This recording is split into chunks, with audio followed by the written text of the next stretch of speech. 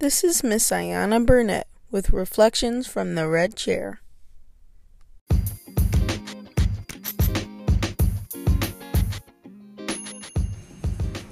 Greetings, great ones.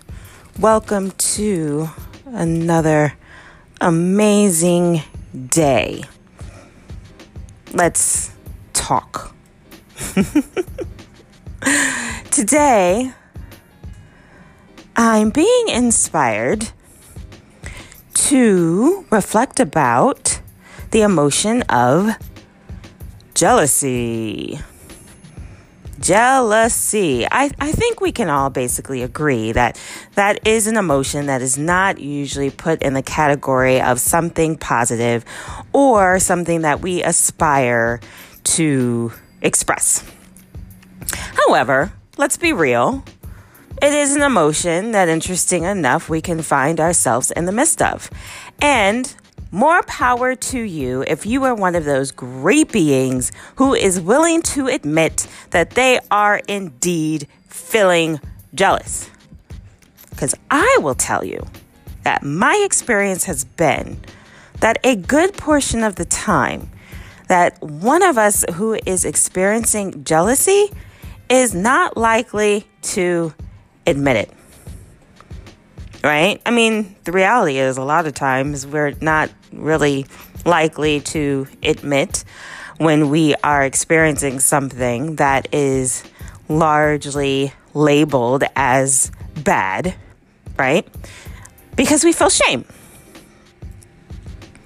So given that, however, it is indeed along the emotional spectrum, and being humans, we have the capacity to feel both that which we have come to label as positive and negative, and therefore jealousy is rightfully on that continuum. How might we be able to spin it? Because at the end of the day, our feelings, our emotions are just energy that's moving. Right? It's just moving through us. The reality is that they're a temporary state. I had a wise being who literally had shared that they were listening to one of their mentors who made mention that feelings are visitors, right? And some visitors we feel good about, and some visitors not so much. But usually, for the most part, if someone is visiting, we do entertain them, right? But now the question is, how? How do we respond when this particular visitor of jealousy shows up? Well, it occurred to me that there actually is a great benefit and purpose, a treasure even, that is found within this emotional experience. For what is jealousy, right? Jealousy is that we identify something that someone else is doing or someone else has that we admire so much that we are, feeling bad, right, about not having it ourselves. So essentially, in the midst of that, we are learning and even getting clarity for ourselves about what it is that we do desire. Because you're jealous of it when somebody else has it. And so essentially you believe that you do not. And you might even believe that it's not even possible for you to have it, right? And then that's really what's kind of at that root of that not so good feeling. Because there is something that you look and see that somebody else has obtained that you want.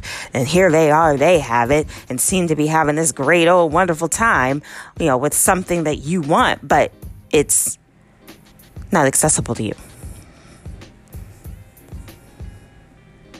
Or maybe you had it and you lost it and you weren't able to sustain it, right? But again, it's this idea of believing that there's something that you want and that you have a very strong desire for, but the belief is that you can't have it.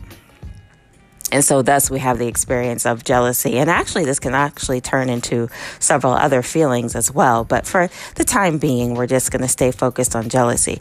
So again, what if we kind of flip this and instead of, becoming jealous and admiring what the other person has and lusting even sometimes, right, after what the other person has, what if we just realize that, oh, that is something of interest to me.